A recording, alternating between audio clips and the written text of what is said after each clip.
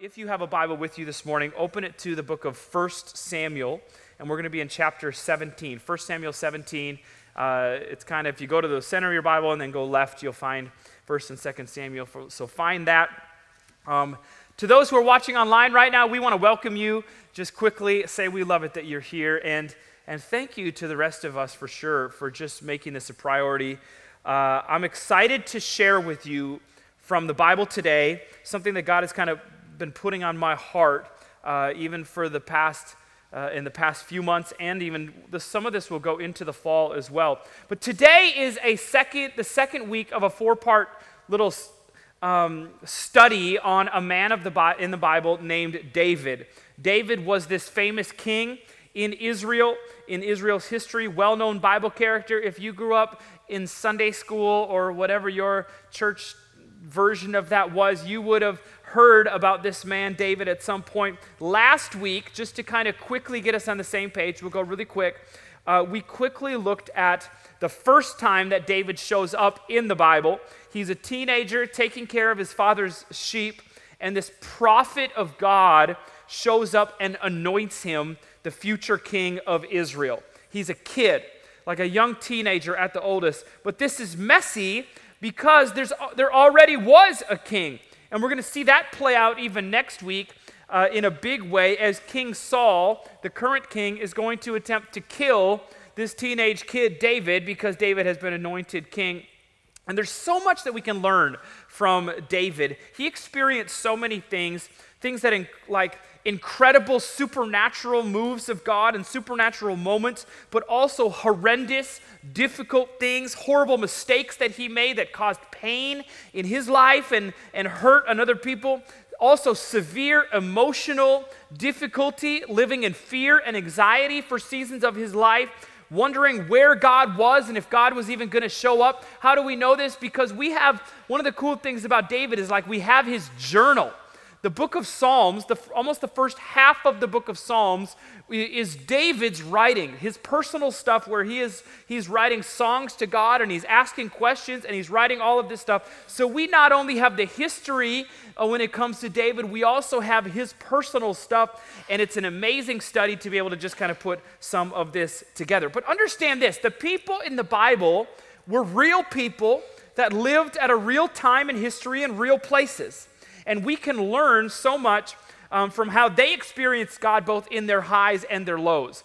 And so this morning we're going to look at the most well-known story from the life of David, and that is the story of David and Goliath. Man, you already knew it. This is so great.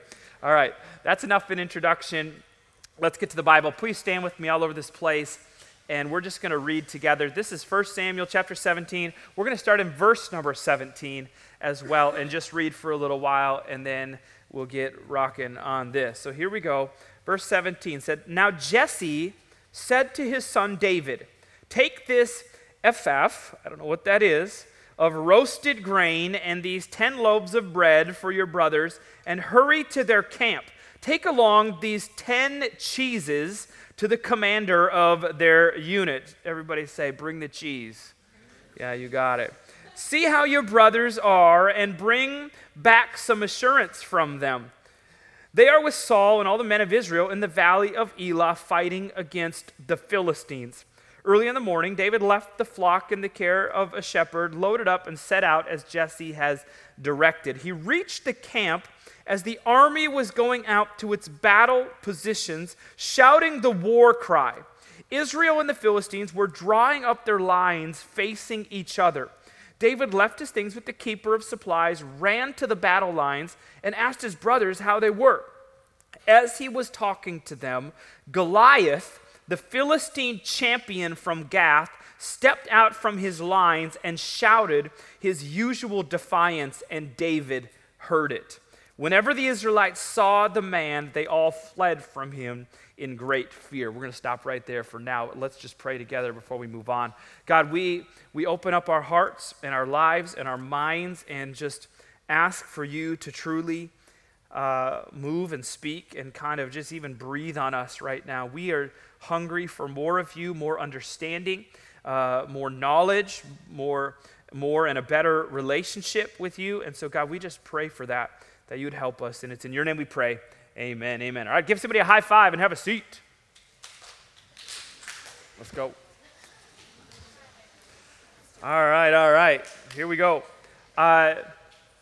We often say the phrase, it's a David and Goliath type of situation, don't we? We use this in sports. We use this in all sorts of other places, in situations like 1954, Indiana high school basketball. They made a movie on this called Hoosiers. Anyone ever see the movie Hoosiers? Let me set this up, only 30 seconds on this because we got to move fast.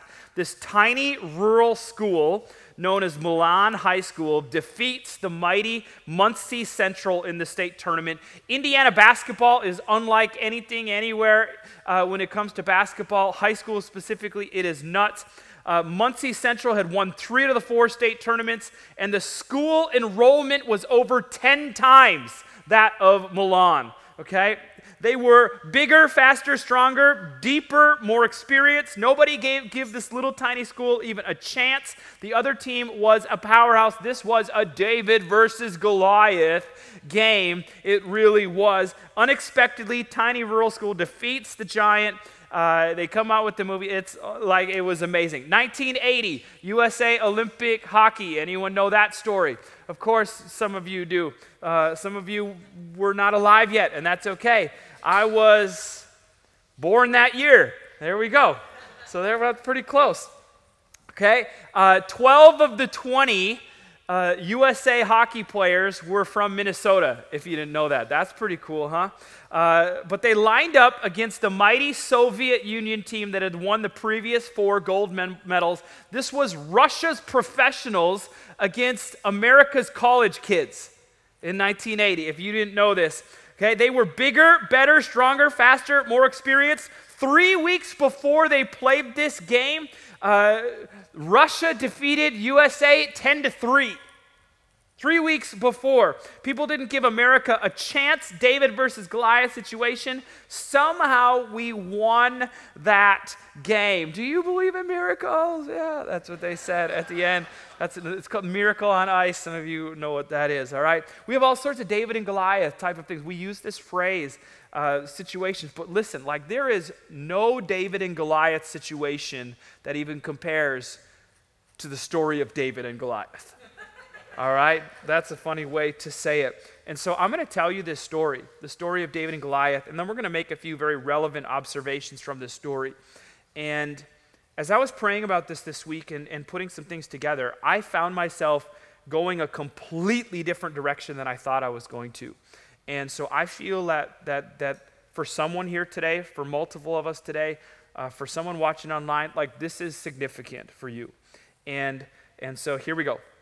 David was an Israelite, and the Israelites were at war. They're at war against a nation that is known as the Philistines. The Philistines, large nation, residing 20 to 30 miles straight west of where the Israelites were at. This is all in the country of Israel, what is now. And the Philistines were constantly kind of pushing on the door, battling Israel, trying to take them and move them out and all of that. It was happening all the time. The Philistines worshipped all sorts of idols, false and fake gods, and they had been at war for a long time. Philistine army was bigger. They were more sophisticated. They had better weaponry. They were more organized. The Israelites were outnumbered, is the story that we have here. Well, the armies actually set up camp on these 2 adjacent hills with this massive valley in between. Okay? And each morning what would happen is that they would wake up and they would turn and face each other and they would just yell as loud as they could. It's something called a war cry. And they would, in a way, try to intimidate the other side. And every single morning they would get up and they would do this. And for 40 days in a row, when we get to the point of David showing up, 40 days in a row, as that was happening, this giant of a man, this warrior, walks out in the valley and begins to personally taunt the entire army.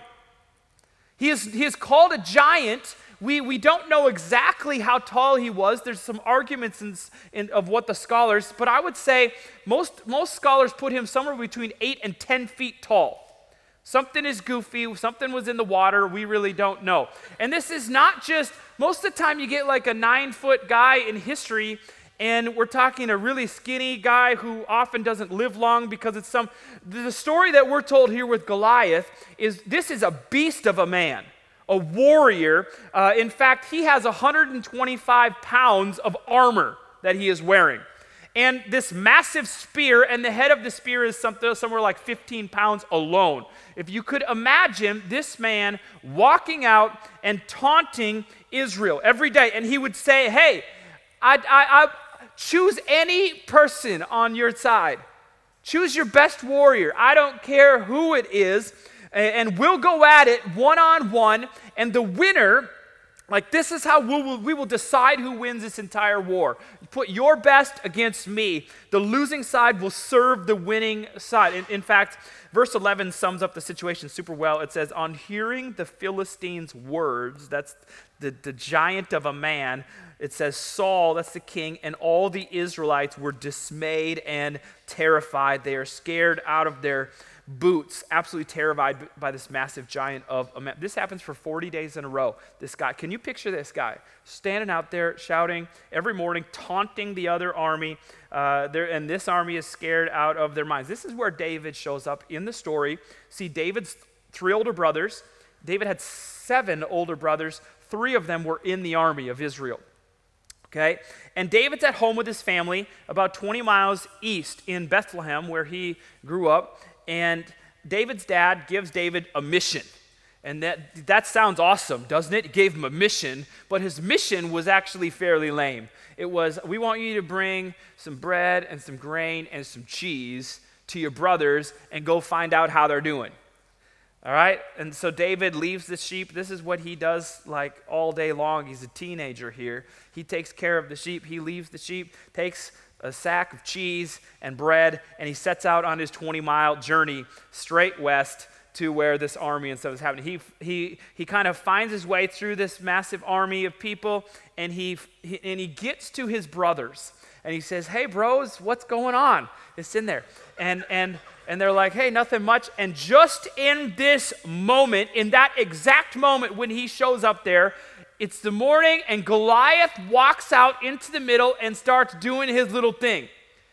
And everyone is afraid, and everything's happening the same as it has happened for 40 days. And David is there, and David watches all of this happen. He sees Goliath do his little thing. He's watching the army of Israel and how they are responding. And David sees all of this, and he turns to the people next to him, and he says something that kind of sounds funny to us. But this is verse 26. He says, "Who is this uncircumcised Philistine, that he should defy the armies of the living God?" Like uncircumcised, that you don't want to be called that. You don't you do not want to be. Okay, if you have a kid in here right now, okay, just take a moment and explain to them circumcision, and we'll wait. Okay, just go ahead. Are you done? Okay, all right. But like. Who does this guy think he is? We can't let him say this stuff. Somebody needs to do something. Can you picture this moment? Teenage, scrawny kid with a big mouth surrounded by warriors. Picture, this is amazing. David's oldest brothers say like, "Oh, little brother, you're not a warrior. You're a shepherd. Like, go back and play with your sheep and leave the army stuff to the soldiers." It's in. He says that, but word actually gets to King Saul that David had been talking like this. The king sends for David. David tells Saul, like, "We can't let him push us around like this. I'll go fight him." Saul says, "You can't fight him. You are a kid, and this guy's been a warrior his whole life." David says, "I killed a bear and I killed a lion, like taking care of my sheep." And then he says this great line. This is verse 37. Then we're going to bring this up later today too. He says, "The Lord who rescued me from the paw of the lion and the paw of the bear will rescue me from the hand of this Philistine." Saul said to David, "Go ahead. And the Lord be with you." Can you imagine and the Lord be with you. Moving quickly through the story, because I want to get to kind of where we're taking this today. David goes down to the river, and the story says he grabs 5 small stones, and he shows up to fight Goliath. He had tried on armor, and David said, I can't wear all this stuff. So he goes with no armor. He's up against an 10-foot dude with 125 pounds of armor and a massive spear towering over him. David walks out with no armor, scrawny teenage kid, and he has 5 little rocks in a pouch. That's our story. Goliath can't believe this. He sees David walking out and he goes, what in the world is going on here? Are you kidding me? Is this a joke? What? And he said, why is there a little kid coming out to fight me? And actually, he says this. He says, what am I, a dog that you come at me with sticks? That's his phrasing that he has. And let me read to you what happens next. Verse 48, as the Philistine moved closer to attack him, David ran quickly toward the battle line to meet him. Oh, it's nuts. Reaching into his bag and taking out a stone, he slung it, like he had this little slingshot type of thing. He slung it, and it struck the Philistine in the forehead. The stone sank into his forehead, and he fell face down on the ground.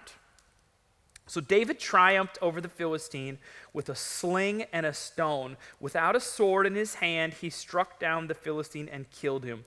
David ran and stood over him. He took hold of the Philistine's sword, drew it from the sheath, and after he killed him, he cut off his head with the sword. That's nuts right there. I don't know. And that is our story. Let's just pray and go home. That's crazy, isn't it? I mean, talk about a David and Goliath situation. It's amazing. It's incredible. It's supernatural. It's faith-filled. And it's a bit crazy, isn't it? It really is. This is a crazy story. And here's the transition and really where we're going to take this today. All right? Listen to me. So many Christians are just sort of struggling their way through this Christian life.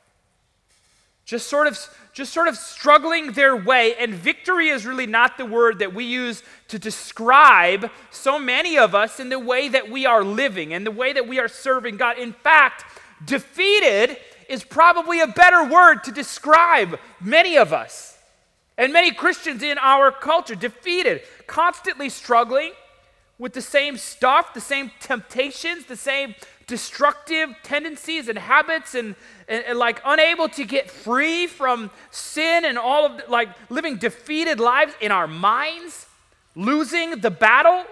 I need you to understand something here before we move on to the next part.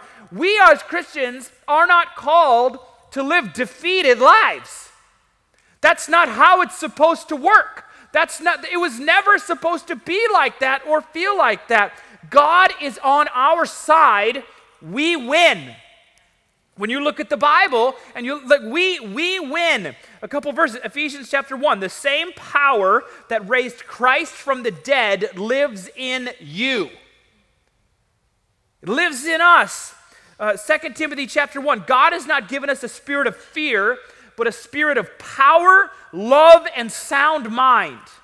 Now, those sound like defeated scripture verses? The absolute opposite. Scripturally, listen to this, there's no excuse for a Christian to live defeated. There is zero excuse. There is not a valid excuse for Christians to live defeated. Christians being attacked? Absolutely. Christians being persecuted? Absolutely. Christians facing difficult situations and circumstances? It will happen. I promise you that. And if your theology, in fact, tells you otherwise, then you are way off in this, because we have missionaries in history and people in the Bible who have died and been beaten because of their faith in Jesus. But scripturally, there's no excuse for a Christian to live defeated. Difficulty is unavoidable, but defeat as a Christian, it's unacceptable. It's unacceptable. It's unacceptable for Christians to live defeated lives. And what I want us to do is just to kind of talk through a few things that I believe can help us with this, that can keep us from living defeated lives. Okay, write this down. We're going to start with a statement that I think is helpful. Okay, here we go. Christians live defeated lives because of the lies they believe or the lifestyle they choose. Christians live defeated lives because of the lies they believe or the lifestyles they choose. Now, I'm not talking about being attacked. I'm not talking about going through difficult situations and difficult circumstances. I'm talking about living defeated. Living defeated. As Christians, we live defeated like one of two things. One of two things, either because of the lies that we believe or because of the lifestyles that we choose. Now, let's talk about each of these quickly. We live defeated Christian lives when we believe the lies of the enemy. When we believe the lies. What does this look like? Well, the Bible says that as Christians, we have an enemy. You can use the word Satan, you can use the word the devil, you can talk about demons. Biblically, all of these are real. They're not made up, they are real. And understand the number one battlefield for Satan against Christians is not in making us sick, and it's not in causing your car to die. It's not what it is. It is in your mind. The battleground of the enemy is in our mind. Constantly, all the time, attempting to help you and teach you to believe things that are not true. That is what he is after. That is what he does. The enemy says to you, you are not good enough. Anyone ever had that go through your mind? You are not good enough. You are not skinny enough. You are not pretty enough. You do not matter. You do not have purpose. You're a terrible mom. You're a terrible dad. You aren't worth anything. Nobody cares about you. If you were gone, nobody would even notice. The devil puts these things in our minds all of the time. He knows your weakness. He knows what it is for you, that when he puts it in your mind, it causes the greatest damage. It might be different for you than it is for me, but it's there. It's there. And Satan does this. Some of us just view this as, I just have low self-esteem. The reality is, as Christians, you have an enemy who is attacking your mind right there. Okay, those are the lies. They are not true. And Satan may say those things, but God, when you look at his very word, says opposite things about you. This is why we believe they are lies, because he says you are not good enough, okay? But God says you are called, you have purpose, you were fearfully and wonderfully made, you are loved, you matter, you are cared for, you are needed, you matter and you have a purpose. Do you hear the difference here? And we as Christians, we live defeated lives when we begin to believe the lies that are put in our mind over the truth of God's word. And Christians all around us, in our church, outside of our church, are living defeated because we cannot get a handle on that. We believe the lies of the enemy over the truth of God. In our story today of David and Goliath, David had to ignore the negative voices. I don't know if you caught that. Like first, he shows up, he says, his older brother says, David says, someone needs to do something about this. We can't let him do this. We got to check out verse number 28. When Eliab, David's oldest brother, heard him speaking with the men, he burned with anger. Can you picture this? Older brother is not just gently saying, you should go back, bro. He's burning with anger at David, and asks him, why have you come down here? And with whom did you leave those few sheep in the wilderness? He's like ripping on him here, like you're no good. I know how conceited you are, how wicked your heart is. You came down only to watch the battle. David is truly feeling motivated by God in this story. That's why he stands up when other people don't. He's like, it's something special here. Somebody needs to do something. This is not okay. This giant is defying God. And immediately a negative voice shows up in his situation, and it's from a close personal family member. Someone who's supposed to be trusted. Somebody on the inside. Do you hear that? David could have easily this story could have just ended right there. As David hears, David, you're a nothing. You don't deserve to be here. Go back home and play with your toys. You're just a kid with a big mouth. And David very easily, story could have ended with David walking away with his head down, walking all the way home. End of the story of David and David, because there's no Goliath then in that story. Okay? Then later in the story, King Saul, a negative voice. You're not able to go out against him and fight. You're a young man. He's been a war. The king himself, David, you can't do this. You're a kid. Go back home to your family.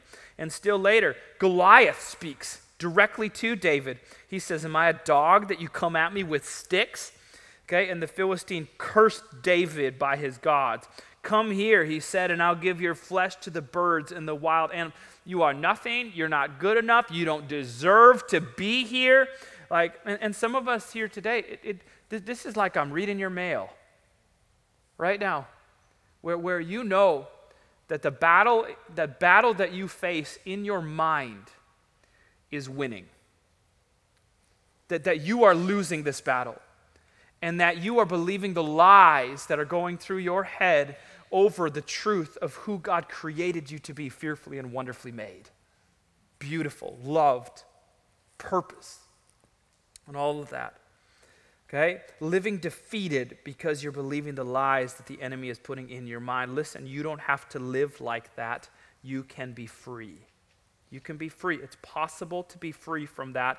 And freedom begins when we start to replace the lies of the enemies with the truth of God's word. You were created on purpose for a purpose. You were created on purpose for a purpose. You matter, and you can be free from that. Now, in the next month or two, we're going to spend a couple weeks very specifically on that topic right there.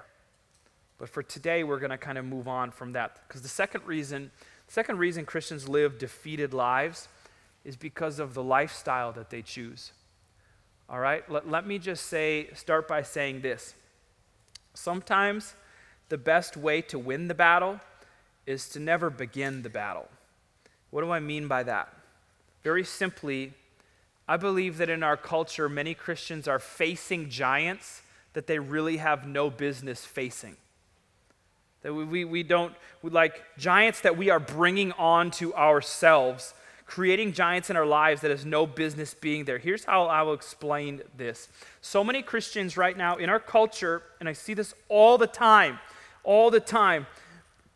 the lifestyle question that they are asking as Christians is, how close can I get to sin without actually sinning?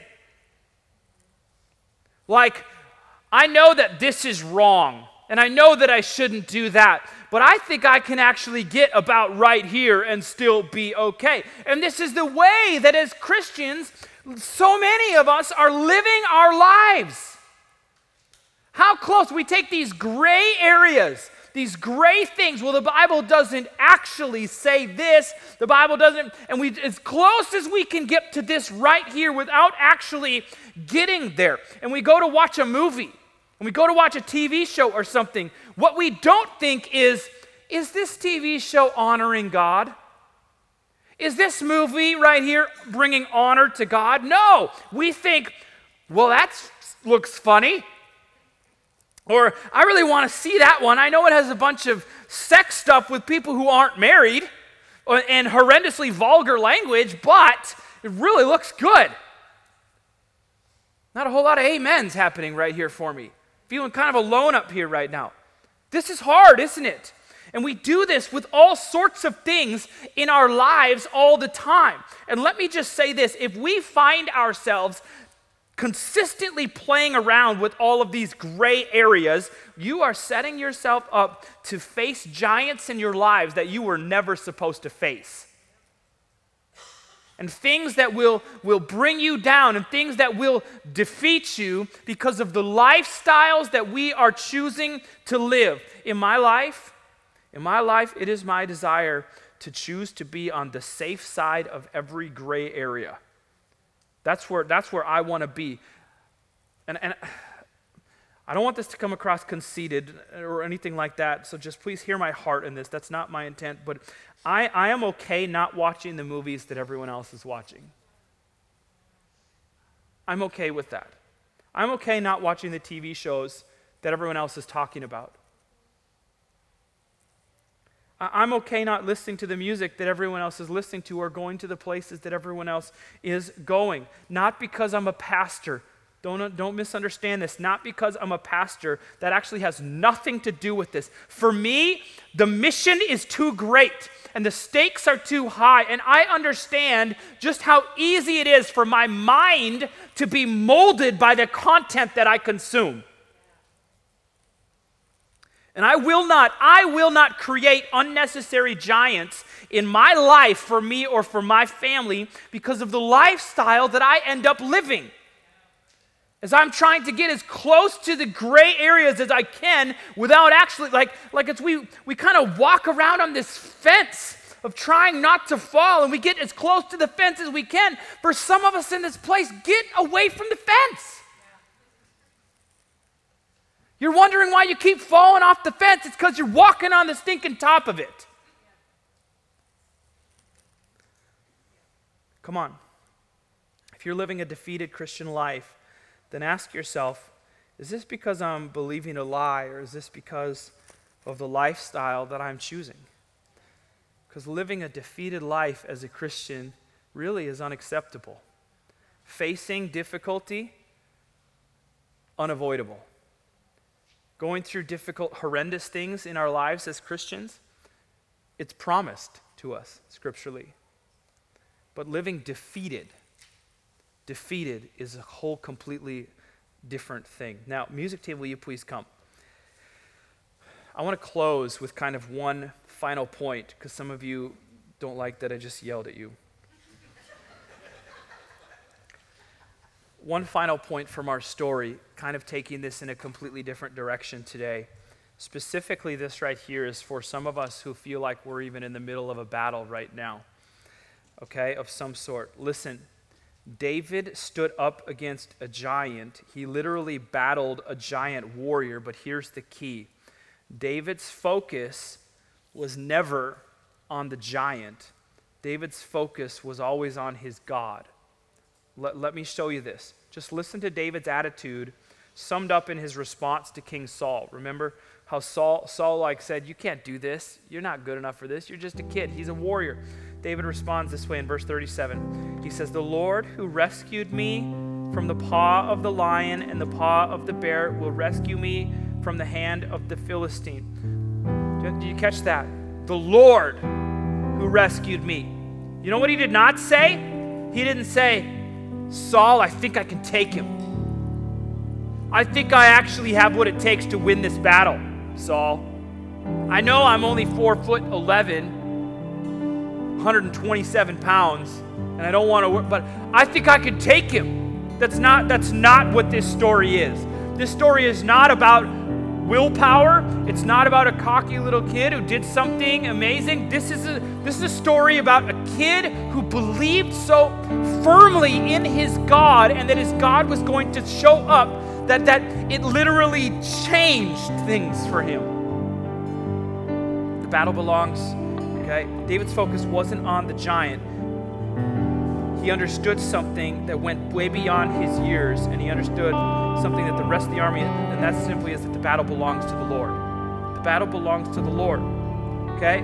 David isn't fighting Goliath because he thinks he can beat him, but because he thinks God can beat him. Why does this young shepherd know, like, what so many Christians seem to forget? The battle belongs to the Lord. We even have this verse 47, all those gathered here will know. David says this. This is him speaking straight to Goliath at the very end of the story. All these gathered here will know that it is not by sword or spear that the Lord saves, for the battle is the Lord's. See, we get in the middle of a battle, in the middle of all sorts of difficult stuff, and that becomes our focus, doesn't it? It becomes all that we see. Like our world now revolves around this thing right here, and our eyes see nothing but that, and we forget that the battle belongs to the Lord. The phrase David and Goliath, like, it's used to describe a mismatch, isn't it? That's the way that we say it. Team USA against Team Russia. Team USA is David, and they're not supposed to win. They're facing Goliath. That's Team Russia. But listen to this right here. The mismatch in our story today is not David versus Goliath like we typically think. The mismatch in this story is Goliath versus God. Do you hear this? In this story, the underdog loses. The one who's supposed to loses because the underdog in this story is Goliath, not David. And if you're in the middle of a battle, be reminded in this moment right now that you have God on your side. And it doesn't mean that everything is going to turn out the way that you want it to, the way that you expect it to, but understand, there is hope. There is peace in the midst of the storm. There is comfort as we know that God is there and that He is bigger than anything we could ever face. Please stand with me all over this place.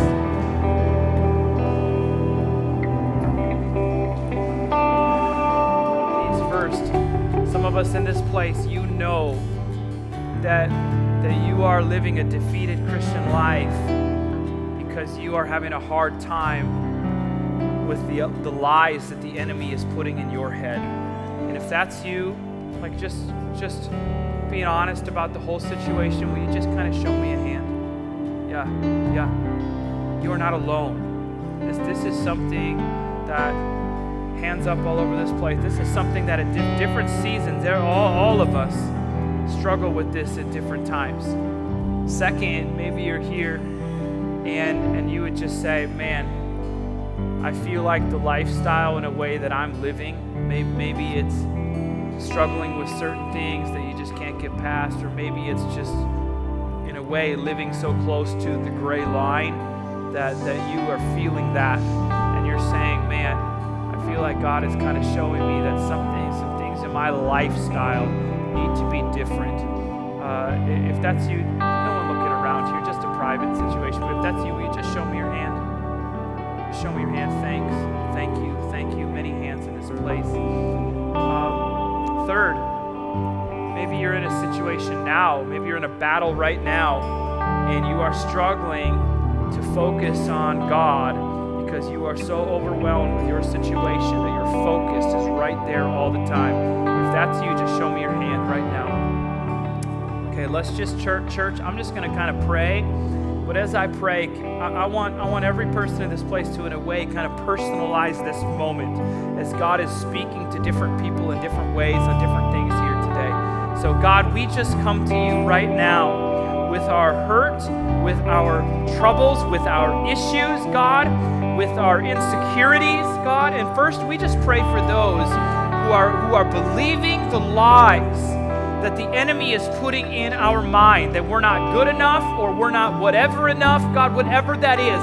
God, I pray that even in this moment right now, that the truth of who we are in you would come through, would be louder than all of the negative noise in our mind. God, let that be real. We were created on purpose for a purpose. And God, I pray that that would be a reality, that would be believed, that would replace, God, that stuff even in the name of Jesus right now. And God, I pray for some of us in this place who have responded saying, the lifestyle that I'm living is leading to me living a defeated life. God, I just pray for such clarity, for such help, God, that you would move in situations and that you would teach us how to even get away from that stuff, God, and not to face giants that we have no business facing, but God, that we would live free. And so God, we just pray for that. God, we also pray for those here today who are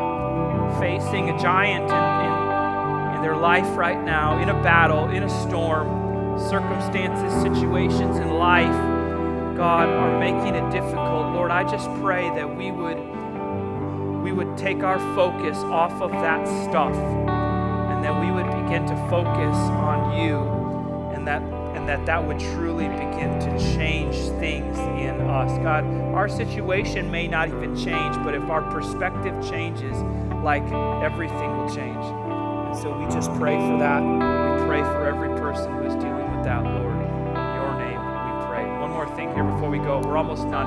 But we always want to give someone an opportunity to respond to Jesus even for the first time. And so maybe you're here and you know that you're not right with God. You can feel that. Our sin has separated us from a perfect God. It's why he sent Jesus.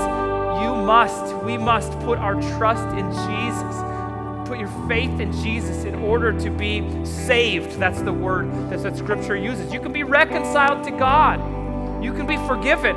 There is grace and there is mercy when we in our sin go to God and say, God, I need that. And if you're here today and you would say, I want that today. I want to make that decision today with no one looking around. Will you just put your hand up? I just want to pray. I just want to pray. Thank you, thank you, thank you. Anyone else?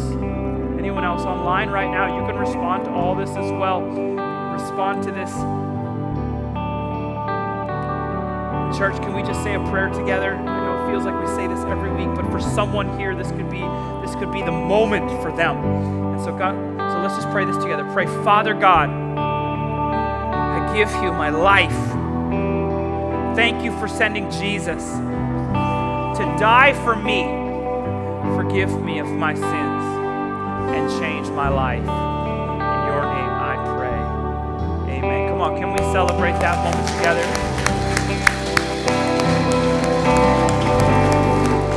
God, I pray that as we walk out these doors today, that we would live in victory. We may face junk, we may face circumstances and situations, God, but we know that you are bigger, that you are greater. We will not live defeated lives, Jesus, because we have victory in you. Teach us that, show us that.